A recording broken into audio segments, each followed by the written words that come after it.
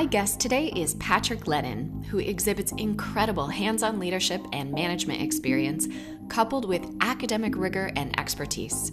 He's started his career serving in the U.S. Army Airborne Infantry and as a Ranger Qualified Officer, then worked as a project manager at KPMG Consulting. He next went on to co-found and run an Inc. 5000 recognized consulting firm.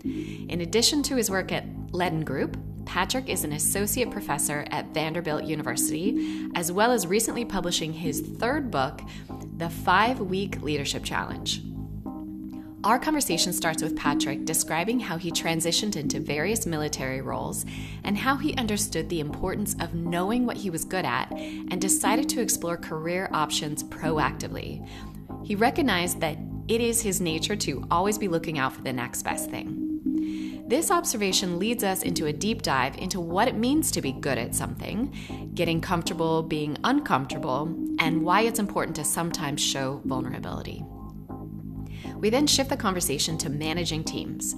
Patrick explains how he built up trust and gained respect as a young leader, managing teams of people older and in some ways more experienced than him. We look at the pivotal moments that defined his career and whether these are recognizable in the moment or if this is something we identify only in retrospect. And that was the moment that took it from being us two people on a team with my boss who didn't show up that day to eventually me running a team. I mean, it just pivoted everything. Finally, he talks about his new book, The 5-Week Leadership Challenge, and how he's transformed his leadership principles into actionable daily lessons. Let's dive in. Patrick Ledden, thank you so much for being on the Bet on Yourself podcast today. I'm really thrilled for our conversation. Oh, Anne, I'm so grateful that you invited me. Looking forward to it. Thank you. So it's a tradition on the Bet on Yourself podcast to really start at the very beginning. So I wonder, before we get into the grandeur of your current career, could you walk us all the way back to what a young Patrick thought that he was going to be when he grew up? Let's start way back when. Wow. Yes. What did a young Patrick think he was going to be? I'm not sure if I knew at a very early age. You know, some people immediately go back and say, I was going to be a veterinarian or I was going to be whatever it might be. I think I was just early on kind of the type of kid who wanted the paper route, wanted to work at the hamburger place, wanted to do those type of jobs just to kind of get out and do things. I was the youngest of 5. So from my perspective, I was just trying to play a little bit of catch up to everybody else. It probably wasn't until I got into like my high school years and I started thinking more about what I wanted to do career-wise. And at that time, I thought I wanted to probably work in something in law enforcement, do police work, maybe the military. That was kind of where my head was going at the time. So that's kind of what a young Patrick was thinking about. I love that. I am the oldest of 7 kids. So I too come from a big family. And I definitely think that informed kind of the way my personality evolved over time for sure. And my dad is the youngest of 4 brothers, and he ended up going into the military, which is where you really kind of got your leadership start. So before the military, did you study at university before you went there, or was that part of your military career? Well, so when I came out of high school, or as I was coming out of high school, so my senior year, I enlisted in what's called the National Guard. So I joined the Illinois National Guard as a way to pay for college and I guess to test the waters a little bit. And then I went off to basic training and military police school. So I was right on that track. Yeah. And then I went to college using that scholarship. And while I was in college, I joined ROTC. So kind of got on the officer track at that point. And then when I graduated college, the Army decided in its ultimate wisdom, you've been through military police training, you studied criminal justice in college, let's put you in the infantry. So which made no sense, but that's what they did. Yeah. So that's how it worked out. Well, we can have some friendly rivalry here because I'm an Air Force brat. I was born on MacDill Air Force Base in Tampa, Florida. My parents got married when my dad was finishing pilot training, and then he got assigned the F-4 Phantom fighter jet. And that's nice. My entire childhood was on military bases. I was born in Florida and my next 2 sisters in Alaska. So I can appreciate the military family life and what a challenge that is. And some incredible strengths that have come because of that experience of me being a part of a military family. But what was that transition like for you? So you studied, you were looking at criminal justice, you ended up in the infantry. What was that transition like across the military part of your career? How did your leadership skills evolve? Well, I think when I went to that initial training, that basic training and advanced training, it kind of clicked. I was just kind of good at it. And oftentimes in life, when you find something you're kind of good at, you go, I'm going to explore this a little bit more. So from that perspective, from the very beginning, I was just kind of good at it. Maybe I just took orders better than others. I was the youngest of five. I had Yeah. bossy older siblings like you telling me what to do. But I took the orders and I kind of I put my uniform on right and did all the things they asked you to do, and I could follow those rules. And then when they asked you to step up and kind of lead a little bit, I wouldn't say I always loved it, but I learned how to do it and learned the importance of it. So then when I came out of college, I met my wife in college. So we were college sweethearts, I guess you would say. And we got married 2 weeks after we graduated. And 2 weeks after that, we went in the Army. I went in the Army and she went right there with me. She was there too. You know how that is. I do. So that was pretty, quick. And then went off to Fort Benning, Georgia, which is the home of the infantry.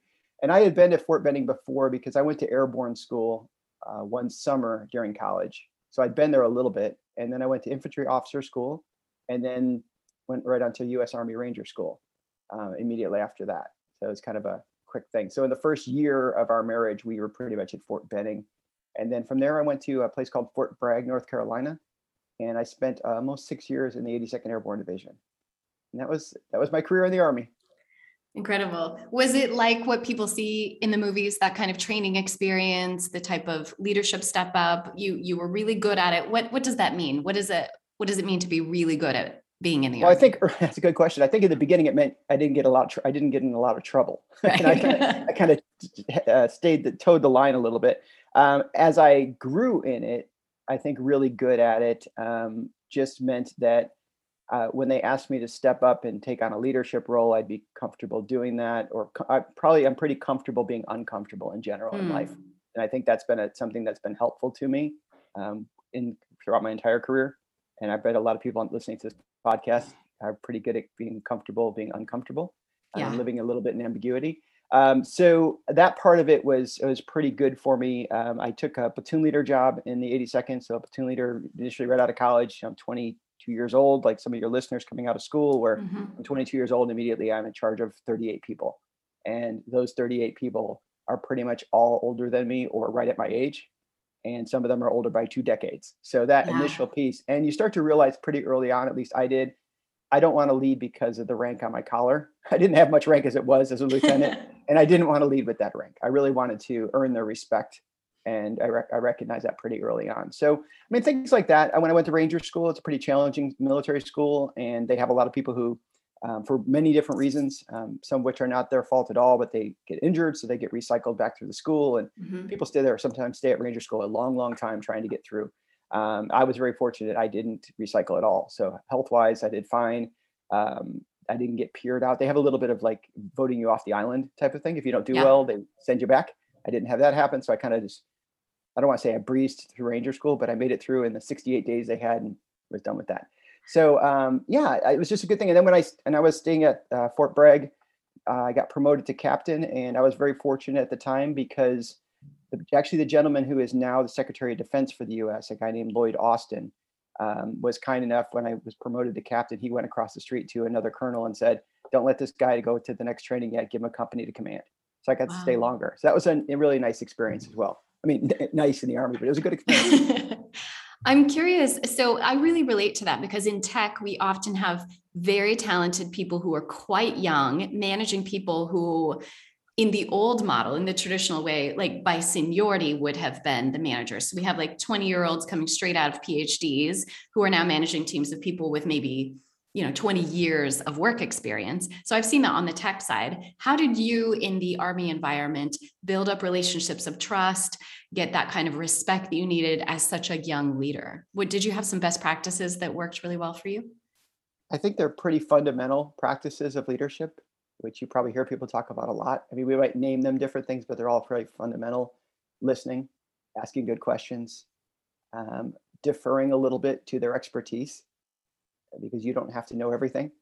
And also being a role model, like not asking people to do things you're not willing to do it yourself. I mean, those things are really key because even as a young officer in the Army, I could tell people what to do and they would technically have to do it. Their heart wouldn't be in it, but they would do it. I get their back in their hands through an order. But you learn pretty early on that, engaging people, dealing with failure differently than other people around you, trying to be a good role model, recognize that you don't know it all. Those type of things are pretty critical. And although we weren't, people listening to podcasts may be familiar with the words of people like Brene Brown and talking about vulnerability and how vulnerability is being courageous. I wouldn't say back in the Army at 22, 23 years old, I was like, I'm going to be really vulnerable. But the reality is you're kind of vulnerable. You make mistakes sometimes, and how you own and deal with that mistake gets people to root for you. And I think that that's really critical. Plus, underlying all of that, so all of those things transcend military to business, I believe. And then underneath that, I think another thing that really transcends is a sense of purpose or mission of what you're trying to do is really critical. And if you kind of lean into that mission or that purpose as a team, you can get through a lot of obstacles. Well, we could end the podcast right there, because that mic drop. Yeah, mic drop moment. Exactly. Yeah. I think there's so much wisdom in that you just packed into just 60 seconds. One thing that I'm really seeing a trend at all levels right now is people really needing to do what you just described as kind of that authentic leadership, not pretending you have all the answers. I see that it's a common mistake for really young leaders to feel like they can't acknowledge that they don't know something. And I'm a huge Brene Brown fan, so definitely quote her as much as you want. But I think that authenticity really, really resonates, and people really respect you. Maybe as a young person, it can seem counterintuitive to show that vulnerability, or that I'm figuring it out and turning some questions back to your team. And then the other thing that really resonates with me in that is now in the pandemic pivots, I have global consulting clients who are, some of them, very, very experienced CEOs. And when they finally gain traction with their teams in the moments of pivot is when they acknowledged, I don't know what the right answer is, but here's what I'm looking for. These are the key indicators I'm keeping my eye on. I will definitely let you know. That explaining kind of that why has helped those senior leaders as well as the junior leaders, like really build up those relationships of trust with their team when we're not pretending that we have all the answers. I think that's so vital, especially now, regardless of career stage. And Ann, I need to be completely candid. It wasn't like I knew all these things then, right? No. I had to learn them through. I tell a story sometimes where when I was in the military, we were just doing a training exercise. So it's, you're acting as if the enemy's out there and you're working your way through the woods type of thing. And everybody has a role. When you're marching, you're through the woods, you're kind of all spread out, and the person in the front is the point person. People probably heard of that. And then, the platoon sergeant, who's usually the most senior, chronological age-wise at least, is kind of in the back, making sure everybody's moving along and all that type of stuff. And they have these things called danger areas. So these are areas that when you get to them, it can be dangerous because the enemy, if there were one in this case, might be laying in wait to ambush you. So things like river crossings, open fields, roads, things like that. So I remember very, very clearly, there was a time as a young platoon leader when we were doing one of those exercises, and the hand signal came back to me, because everybody gets hand signals, that there was a danger area in front. So I get this hand signal back saying there's a danger area. I work my way to the front because I'm the platoon leader. I'm going to assess the situation and decide what to do. Okay. So I move up to the front, and my point person's there. He said, "Sir, there's a river or creek in front of us. We need to kind of check out what we want to do." So everybody kind of hunkers down. You send people off to the left and to the right to provide security, and you go assess the situation. So I go up to assess the situation, and I see a big log laying across the river, and I say, "That's where we're going to cross." And he kind of looked at me like, I know he was thinking, "Are you crazy? We're not crossing there." And I was like, "That's where we're crossing." So I go back to my position. We get up, we start moving, we get closer, and we stop again. So now I'm getting a little frustrated. I go back to the front of the line, and I'm like, "What's going on?" He said, "Sir, I don't think that log is that good to cross." And at that moment, my ego took over, and I said, "Follow me." There's this statue in the military. It's like a guy throwing his arm. It says, "Follow me, I am the infantry." Yeah. And I was like, "Follow me." And I get up on that log, and I start walking across because I'm going to model the behavior. And you can just guess what happens, right? He said, "I don't think that's safe." I turn, my rucksack weight on my back causes me to fall off the log into about a 8 or 9 foot water area. So I'm way submerged with all of my equipment. And nobody jumped in after me. Everybody just watched me go in there. And thankfully I could swim, and I worked my way out, and I drug up like a wet cat on the other side of that creek. And I learned a big lesson. And so when I think about situations, if I say, well, I was really good at listening, or I asked really good questions, or I thought it wasn't about my authority. Okay, temper that with stories like that, right? Where I mess things up And I learned, because I think too many times we have all these leadership stories that are all just like, it was hard and then it got really challenging and then we banded together and we landed on top of the mountain. And it's like, there's lots of things that happen in the interim. So I think it's important for me, at least, when I'm trying to work with students or work with leaders, to kind of show the untarnished or the tarnished side of my life, I guess, too, because that's helpful. I'm so glad you shared that story. I think it illustrates so much of life's perils, personally, pandemic wise, in business, as we're really trying to level up. Sometimes we're confident and then we fall off the log, for sure. Yeah. And you know what? I'm glad I fell off the log that day. I really am. I needed to learn that lesson. And yeah, there was a few days of, a little bit of jabbing at me for a few days, but it went away and people saw how I dealt with it. Right. And I learned. And I think that's critical, because how you deal with failure really is a key component of being a leader. I couldn't agree more. And I really find it's an accelerant. I have had some major public embarrassing mistakes across my career. I've worked with some of the, biggest CEOs and executives in the world. And so to fail, even in a small way in front of them, can feel really, really big and devastating. But when you do, it accelerates your learning so much. I can learn in a single day what otherwise might have taken me 5 years to build the confidence or get experience in. And so leaning into that and being like, okay, now that that's happened, let's maximize the learnings, at least, to make that a little bit more worth it. A lot of, as you're describing your early military career, makes it feel, at least in retrospect, that it was a natural transition into the next stage of your career, which was in project management.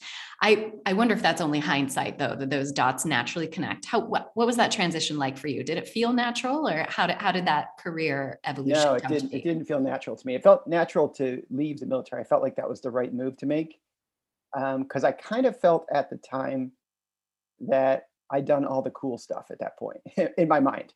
And maybe that was because people who were mentoring me or people that I knew would often say, like, enjoy the time while you're doing this, because after this, it's staff jobs and other things like that. And I was like, well, why do I want to do that? Part of it too was I suffer a little bit from a condition that's, we don't do this quite as much anymore, because now you can play anything you want on Spotify. But in the past, if you were in your car and there was a song playing on the radio station, you could choose to listen to that song or proceed on to another song by changing the station. And I have always been the type of person that even if I find a song I like, I still find myself going, well, I'm going to see what's on the other station, and then I can circle back later on if I want to and listen to this song again. So I'm always kind of like looking for the next best thing. There's always a little bit of that in me. I've tempered it over the years as I've aged a little bit. The grass isn't always greener someplace else. But I think that desire to kind of find something even better just kind of is a yearning desire within me. So when I hit the point where I said I wanted to get out of the military, I felt comfortable that I'd done enough. I'd been kind of wearing the uniform for 10 years between my guard time and my active duty time. So I felt like it was enough. We just had our second child, and we were ready to make that pivot. But as far as that transition goes, it's pretty natural. Even if you don't like what you're doing, when you choose to move on to something else, when that new something else gets a little tough, you find yourself looking over your shoulder a little bit, and kind of wanting for what you had. So I kind of had a little bit of that going on. This was in the late 90s. So I had a little bit of that going on for a while. Like, should I have gotten out? Do I really like this? Fortunately for me, a friend of mine was working, who I had been in the military with, was working at KPMG Consulting, and he landed me a job there, or at least an interview there. And that kind of allowed me to transition pretty quickly, because you stop looking over your shoulder when your new job is really challenging, right? Yeah. At that point, I got to focus on this thing. And somebody taught me a long time ago, they said, you know what your best job is? And I said, what's that? And he goes, the one you're in right now. Because if you treat that like your best job, you open up a lot of doors for yourself. If you treat it like it's not, and you start performing that way, then you better move. And I think that's a really good piece of advice. Oh, I love that. I see so many people, especially early in their career, mistaking those early opportunities and just thinking of them as a stepping stone of always like, okay, what's next? Where's this going to get me? What do I need to ask for? Instead of just really absorbing and learning as much as possible and appreciating it, even when you're doing intern level tasks. The fact that it might give you exposure to a room where very senior level conversations are going on, or where you can observe a launch event or a best practice or something beyond your years. It really sit in that moment and savor it. That was probably one of the most impactful things I got early in my career was just watching a lot of those rooms function that I would then run, 10 years later myself. Yeah, absolutely. If you get a chance to go in and it's not below you in that moment to take the notes, if you could sit in that room and take the notes, I mean, there's plenty of people. I could give you a list of people that right now in my career, I would gladly sit in the room and take notes Ditto. to learn from them. Yeah. Yeah, absolutely. That's such good advice. So you ended up going to KPMG and having a very successful career there. Were there some highlights for you of what you learned during that stage? Well, I think for me at least, there was a couple things. So I was there for a few years and I had a crazy good run. It was like, I don't know, it was a lot of things lucked out. I have a friend who's a songwriter and he says that to get a number one hit or a top 10 hit, and he's got several of them, he said a bunch of miracles have to happen. And it was so true in this situation, as far as I showed up and people that may be coming out of school or early on in their professional career, if they join these big consulting firms, they kind of move in lockstep. In other words, they recruit a whole bunch of interns one year, then they come back and get another group of interns. So, and everybody has similar experiences to a certain point, but then you eventually get assigned to your team. And that's one of those miracles. You got to get in the right team. And sometimes you have no control over that. Your name is on a board and in some human resource person's office, and they're just moving names around. And I was fortunate. I was put on a team with one other person from KPMG, and she and I were the team, and we were subcontracted underneath another company. So we were the two KPMGers working on a client site with a whole bunch of people from another company. And first of all, one thing I remember really quickly is learning how much they were charging for my time. And it got me to realize the importance of being able to speak about money, which up until then in the military, I never spoke about money, right? You had a budget, everybody got paid the same, all that type of thing. But to learn how to speak about money as a business owner, you have to become very comfortable, I think, learning about that as well. So there were two of us on this project. We were subcontracted underneath another company. Within 3 years' time, our project had gone from the two of us, to a team of about 40. The primary contractor was gone, and I was running the team, and we were billing out well over $10 million a year in revenue. Wow. So I had this really neat ride. However, one thing I learned along that way too is I saw, getting back to talking about like what team you get put on. So in our office, picture this nondescript floor of an office building at KPMG, 4 corner offices. Each corner office is the resident is a partner in the business. This is back before they went public. So it was a partner in each corner, and everybody reported to that partner in their respective corner. And my partner was a tyrant. I mean, he really was. You could go to him with the best news in the world. He's probably still going to throw something across the room. Literally, I'm talking like those big, huge, like water things that everybody drinks out of all day, big water containers, stuff like that, just crazy. And then down the hallway is another partner treating his people like you want to be led type of experience. So that alone, I kind of watched the two dynamics play out. So anyway, when we got 3.5, 4 years into and working there, my wife was teaching at a university, and she had a client come up who was asking her to do a project. And every night I'd come home from work from my KPMG job, and she and I would sit down and work on the project. So that became our side hustle. And we did that for about 6 months time. And it just kind of got longer and longer into the night. And at that point, we were like, maybe we need to do something else. Along that time frame, I actually did make a job transition. I went from KPMG Consulting to a company called Franklin Covey.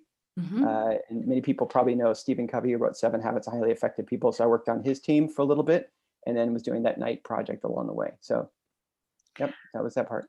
That's incredible. I really resonate with the part of your story about, I think what I would call that part of your journey engineered serendipity. You obviously had built a reputation for somebody who is reliable, what one of my clients calls a foxhole friend, which is a nice reference for your military background. Like, who do you want to be with in the trenches when you do have a kind of live wire manager like that? Who do I want at my side who's going to keep their cool, be really smart, and manage the situation effectively? And I think you obviously were also a memorable person, that you got chosen for a project like that was at such a high billable, obviously high stakes when a client is a little bit unpredictable like that. So I think that's such a beautiful example of, yes, there's absolutely luck involved, but there often is more opportunities for us have to have some control over the teams, or at least our influence on that team, than appears on the surface at first. Yeah, I agree. I don't know the number. I've never really studied this, but it seems to me when you look back at your course of a career, so I graduated college nearly 30 years ago. So over the course of 30 years, there's probably 10 or 15 moments that are really like the critical moments, right? You could go left or you could go right, or you could go straight forward type of thing. And all the other time is just trying to, in my world, like do good work, keep your head down, keep commitments, stay connected with people, show people you care, actually not just show them you care, actually care.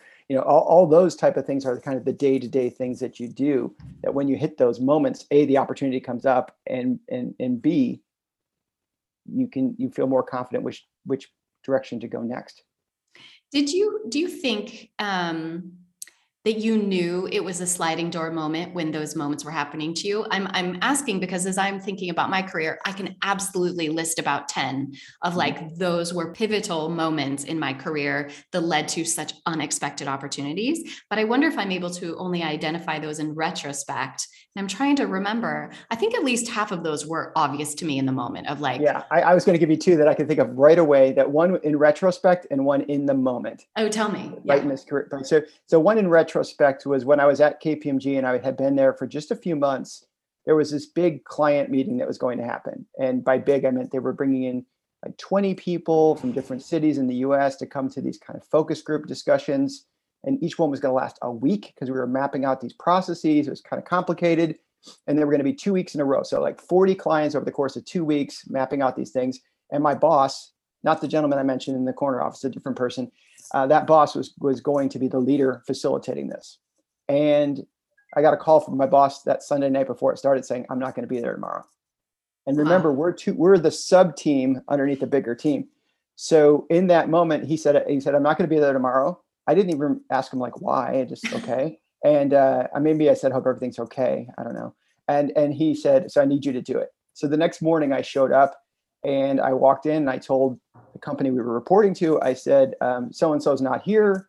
I'm going to run the meeting today. And the person looked at me and goes, you're 29 years old. What are you talking about? You're not running this meeting.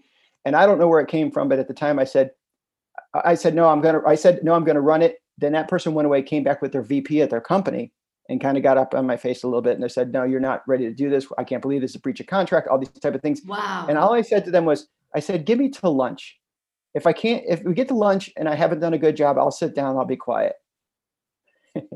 And 2 weeks later, I was still doing it. And I think that was, not knowing what I didn't know, not knowing it was really a bold thing to say in that moment, and just kind of feeling a little backed up against the corner. So I was like, I can do this. And then the nice part was, because I was mapping out their processes and stuff and doing focus type conversations, a curious mind is a good mind in those situations, right? The fact that I didn't know much was kind of helpful, because I would say, well, isn't there a step between this and that? And they'd say, oh yeah, this. And so anyway, that would be a moment that I didn't know in the moment that it was an important point, but it definitely was. However, when my wife and when we were working that side hustle at night, I have a very specific moment that I know was a moment that we had to make a choice. And it had been a time where we probably were working like 2:00 every night on this second side hustle business. And we were sitting on a couch. It's a leather couch. It sits in the room right behind where your head is on my screen. It's the next room over. I don't ever want to get rid of that couch, because it was on that couch one day. We said to each other, I think we got a business here. Are we going to double down on this business, or are we going to keep staying up till 2:00 in the morning until it dies off? And we said, let's quit our jobs. Let's do it.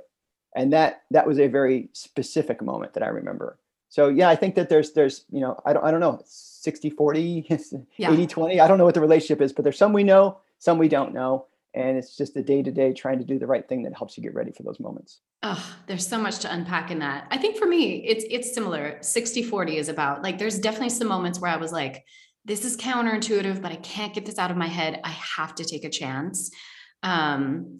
And I also really appreciate your example of when you were attempting to do something you had never done before and other people were questioning your capabilities, probably rightly so. Sure, I absolutely. love that you invited them to experiment with you. You put some guardrails around it. You were like, okay, this isn't going to be complete, utter failure because we've got some guardrails, but give me a chance within these parameters, and then you can step in. And when I look, as you were describing that, and I'm looking back thinking about many of my pivot moments, I did that without even realizing I was following that pattern of being like, hey, here's something I've never done before. Nobody else in this company has ever done it before either. Would you give me this leash, this specific leash to try it out? And then if I'm failing, here's what we'll do next. Here's the plan B.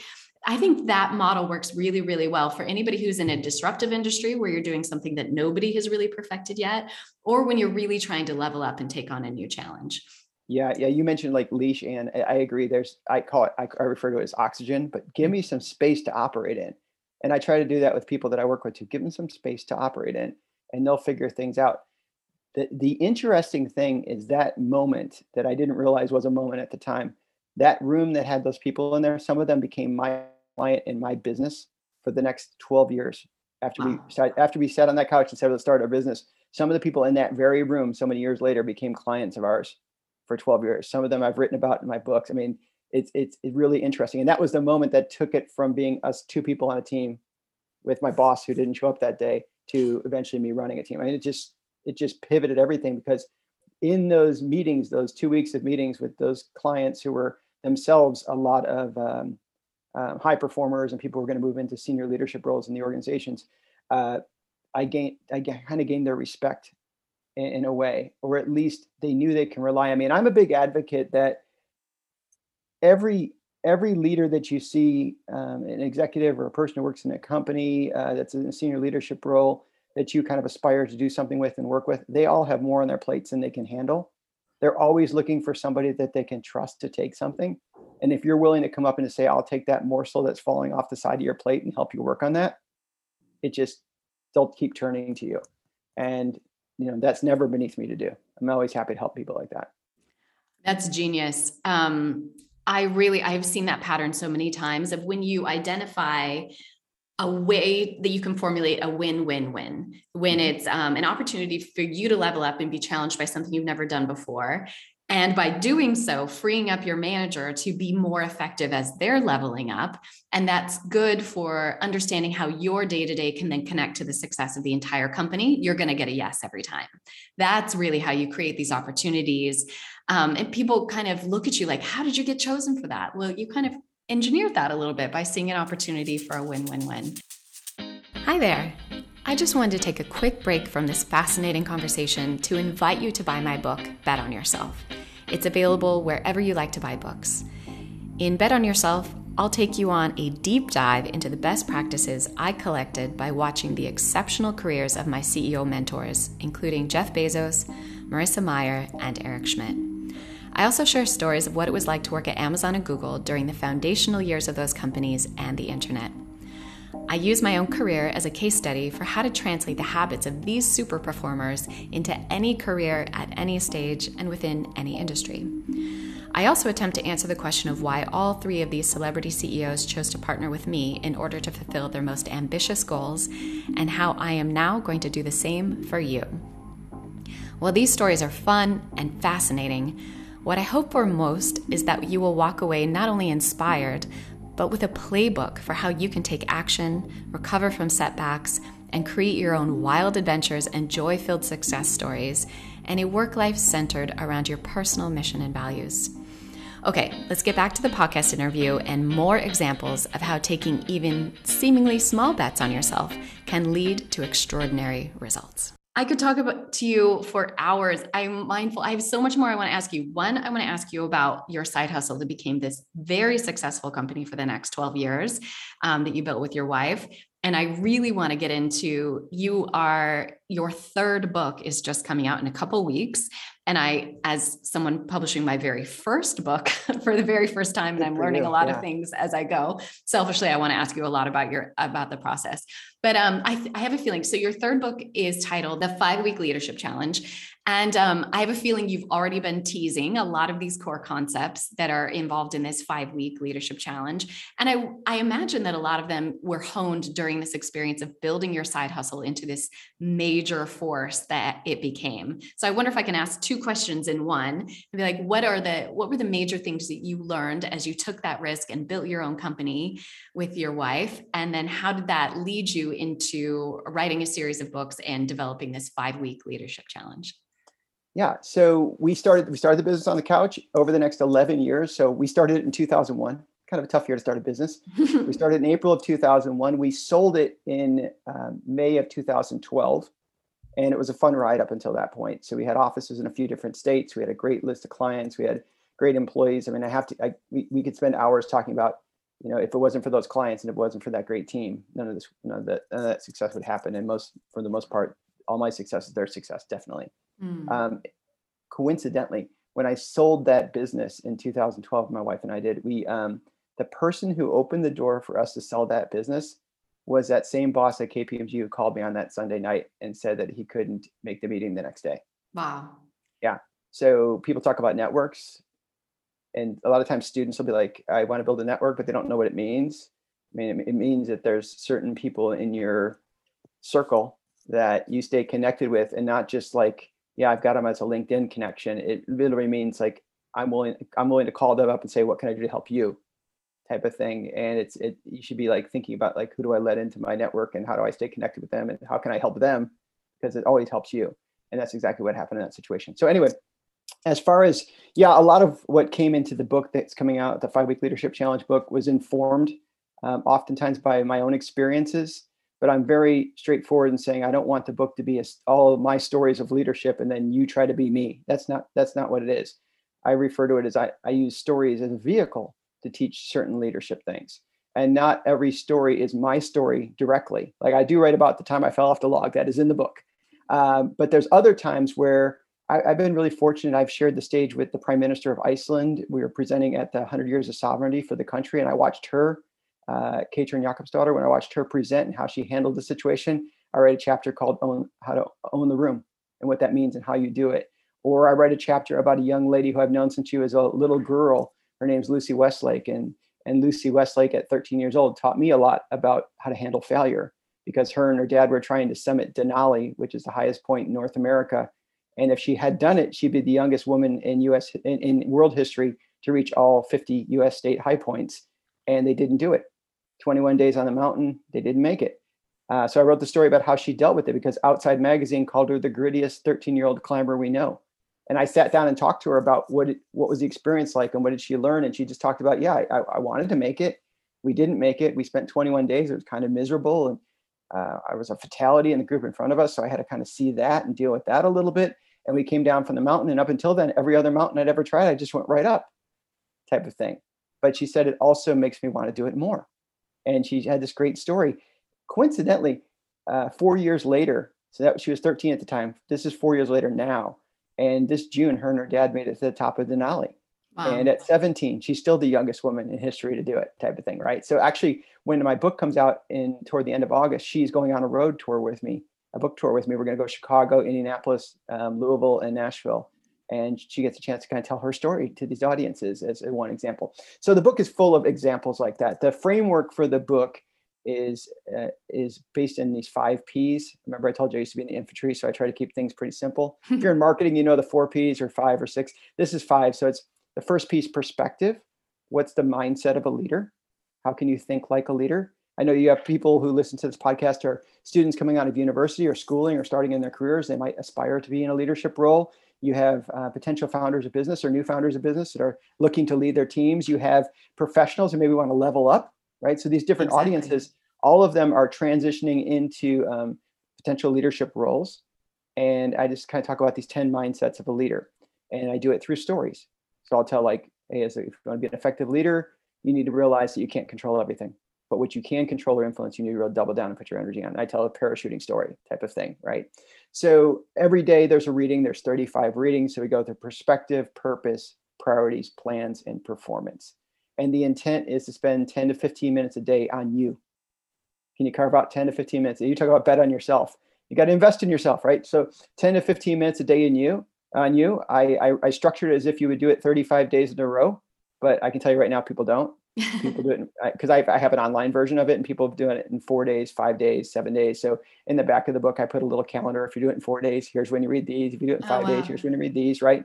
I'm a little bit agnostic as far as how they do it. I just want them to do it. I have a Yeah. group in Haiti that's going to go through the book 1 day a week for 35 weeks, and these are new business owners in Haiti who are trying to move from a reliance on some outside aid and assistance to truly running their own businesses. I love how you've transitioned principles into actionable daily micro lessons, investing in yourself. I think that's such a powerful concept. I've seen that as a best practice with these, now celebrity CEOs that I worked for. The people, probably the most frequently asked question I get is, what is the common denominator between these high performers? And among my favorite answers is they consistently invest in themselves. They are insatiably curious. They take time to have thinking retreats, to be in new environments, to challenge themselves in new ways, to never become stagnant. And I love that your book is a how-to manual for getting started on that daily practice or weekly practice, however someone's implementing it. Well, I think about like how do you describe yourself? Like, what's your brand? And I haven't really been able to completely reconcile why this is my brand.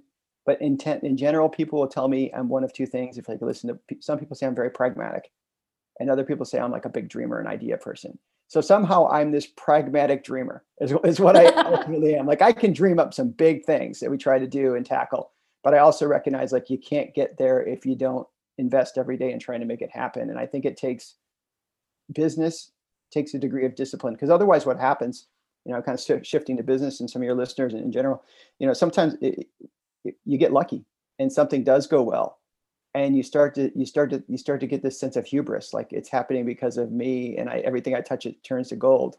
And the reality is that if you want to keep having those good moments, you got to get up, you got to do the hard work, you got to, and there's a lot of people who say they want to be a writer, or say they want to be an entrepreneur, and the reality is they just want to say they want to be that. It's fun for cocktail parties and it's enjoyable.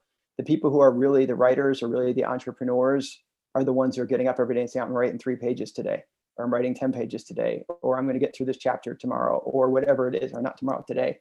Or they're the ones going out on and making 10 business calls. They're doing those type of things because that's how you become an entrepreneur. That's how you become a writer. That's how you become a whatever, is you stop talking about it and you start doing it. I literally got goosebumps as you were describing that, because even now, I've had this great career that I'm very grateful for and proud of. I'm an entrepreneur. I'm now publishing my first book. I do have those moments of imposter syndrome, because what you see on the outside, this glamour from the stage, giving keynotes, TEDx, talks, or whatever people are doing, what you just described is actually what the day-to-day looks like. This seemingly invisible work, the grind, the less glamorous, this uninstagrammable moments of just putting in that daily effort. That's actually what has been my experience now after leaving Amazon and Google and starting my own company, coaching these entrepreneurs, becoming an author. It's just me showing up every morning when nobody else is keeping me accountable. There's some kind of internal drive that you're responding to. And I have seen so many times, I've also had some clients early on, before I'd really kind of figured out where my niche fit was with entrepreneurs. I had some clients which were what you described as like, they love the title of CEO, but they didn't like that grind part of the work. They liked the idea of being on a magazine cover or on a big stage, but they didn't like the strategy or showing up every single Monday for a strategy meeting. That's actually what it means to be a leader. It's just that consistency of effort and challenge. I just think your book is going to really help and empower people to fulfill these wildest dreams and to understand what that success actually looks like on a day-to-day basis, not just at the end of your career journey. I hope so. I mean, that's the reason I did it. That's the reason we do it. But it's funny. I'm in my early 50s. I teach at Vanderbilt University, which is in the US top 14, 15 university in the States. Yeah. I mean, it's a good school. And then I think to myself, why is it that I'm going to bed every night thinking, how are we going to sell books tomorrow? And I wake up every morning saying, how are we going to sell books today? And I probably have nightmares / dreams about how are we going to position books up to this launch. And I also think sometimes I'm talking about a book that's a $25 book when I used to talk about $200,000 projects. But I also know that $25 book and getting in the hands of people is what opens up opportunities for them and actually more opportunities for me. So it's kind of interesting. Once you decide you're going to go into something, you just got to you got to go for it. And that means you've got to do the hard, unfun work sometimes. Yeah. Oh, you're making me feel so much better. This is like a therapy session. Thank you for. Well, I am a doctor.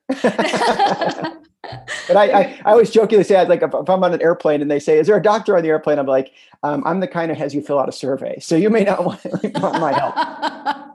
If that's helpful, I'll conduct. Exactly. I mean, how are you feeling in this moment? No, I'm not taking symptoms. I'm just gathering data.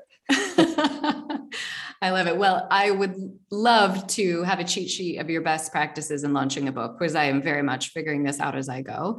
But I really appreciate what you just described as being so mission focused on why this is so important to you. Like, yeah, I've managed enormous budgets before and big glamorous, like, production cycles and launch events and things. And the hustle of this is so much, I was going to say harder, but it's just different. It just feels different because different.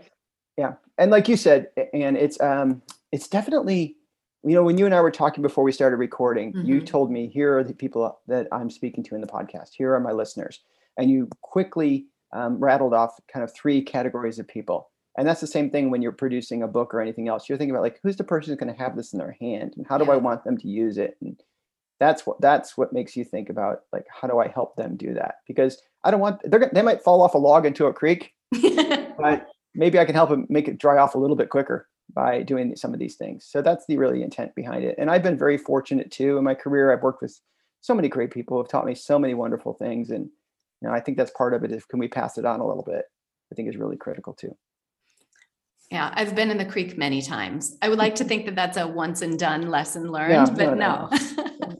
I've definitely continued to fall into the creek. I've also fallen in creeks when there's nobody watching, and I just know, except me. And the question is, what do you do with it at that point? Do you act like it never happened, or do you learn from it? Right? Yeah. 20 years ago, I probably would act like it never happened. Now I'll come in and say, let me tell you something. Nobody saw this, but I'm going to reveal it to you anyway. And I always tell my students in my class at the beginning of every semester, I always say, I'll step up in the front of the room and I always say the same thing. I say, I am the absolute perfect professor to teach this class. And you can imagine the eyes like cut around, like, who is this joker, right? And then right after I pause and I say, I'm also the absolute worst professor to teach this class. Because what we're going to talk about now, I've done some of it so well, and I've done some of it so poorly. And I think it just kind of sets the tone of how I see life. Students will ask me, like, hey, Professor Ledden, can I grab a cup of coffee? And if you ask me for a cup of coffee, I'm down. Anybody comes through Nashville, want to grab a cup of coffee, I'm down. But they'll say, like, we saw your resume or we saw your profile on LinkedIn. I want to be more like that. And I'll say, let me tell you something. Let me tell you all the lessons that happen in the white space that don't show up on this resume. Those are the ones that really stick. The resume is the high points, right? Yeah. The resume is the benefits and features that show up in your catalog for your product. It doesn't show how hard it was to produce that product, or what you learned along the way, or the 50 versions that you tried before that didn't work, right? And that's what I think your listeners need to, if they gain anything from this, one is that other people have traveled down the road. So you're smart to listen to podcasts like this and learn lessons and pick up copies of Anne's book and just in triplicate, because I think that will be really helpful to you. Learn from people who have been down the path before. You do not have to do this all on your own, but you have to do it. And nobody's going to do it for you. So finding that bridge between people are willing to help me, but at the end of the day, I got to pick up the other end of the log.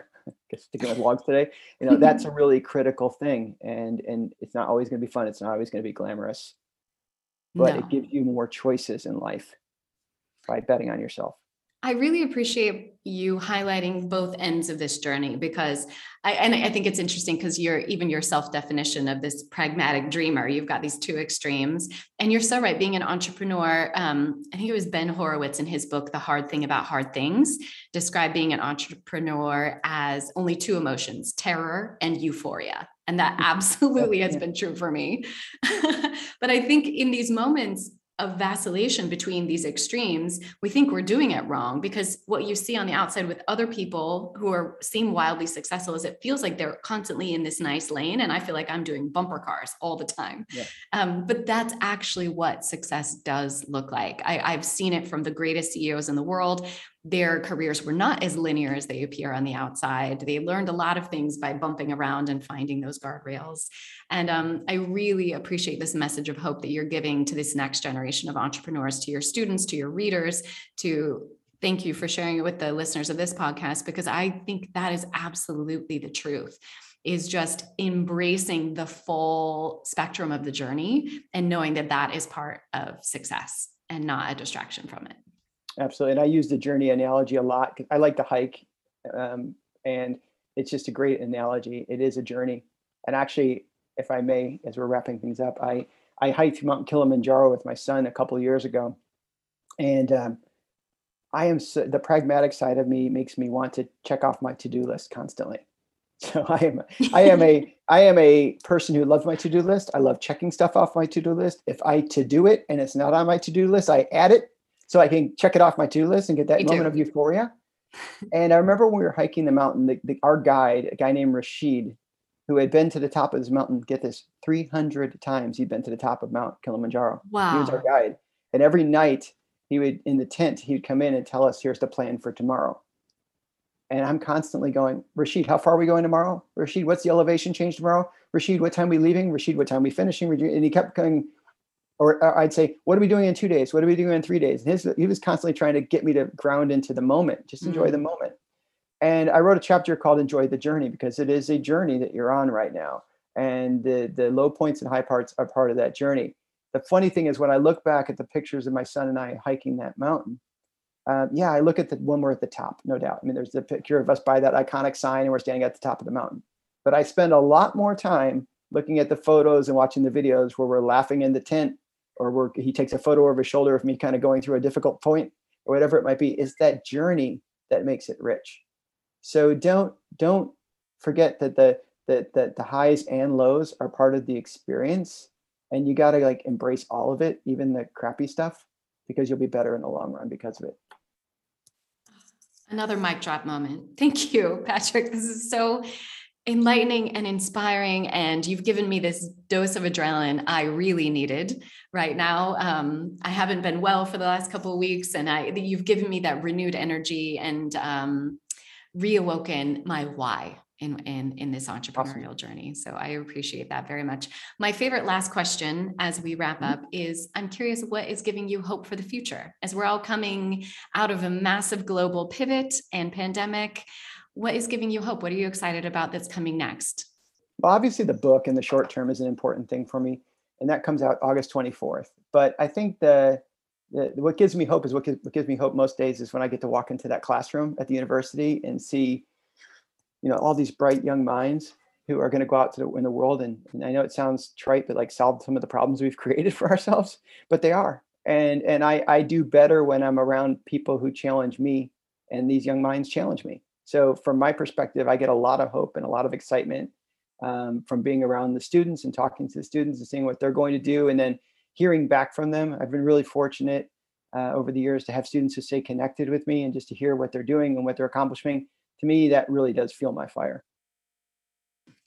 Well, I am very inspired by your journey and this beautiful cast of people you've invited along with you. Everyone, all our listeners, myself included, we're going to go out and we're going to buy the 5-week leadership challenge right now. How can we follow along on this journey? Where can we follow you on social media? How can we gather with like-minded people who are joining this challenge all together? Sure. So LinkedIn is one place. So if they just go to Patrick Ledden on LinkedIn, if they look me up, I'm probably the only one out there. But I have about 102,000 people who follow me on LinkedIn, because every week I put out a leadership article and a free leadership tool. Or you can go to the number 5weekleadershipchallenge.com. And we have an assessment on there that you can fill out, and it takes about 10 minutes. And we actually give you a report that's pretty darn personalized. It comes back to you and it might say, Anne, based upon how you scored, why don't you listen to these 6 or 7 podcast episodes that we have? Why don't you listen to or read these 10 articles? Why don't you check out these tools? Because we have, probably because of so long of putting out content every week that I do, because every week I put out a newsletter, has a new podcast episode, a new tool, a new article, and a new video. So it's a lot of stuff every week. We've been doing it for years. So there's hundreds of articles on there, and it's all free. So just go check it out and use it. Plus, if you buy the book in advance, We give you a week's of the online course for free, and a couple other tools, including another book I wrote about leadership that you get to download for free. So we're really trying to put it all out there to help folks out. Patrick, I too love a list. That is now at the top of mine. So I will take all of those action items and do it right now. Thank you so much for your generosity, for sharing your wisdom, your journey, your inspiration with us. And I very much look forward to following the journey as you go forward. My pleasure. Thanks so much, Anne. Take care. Thanks, Patrick.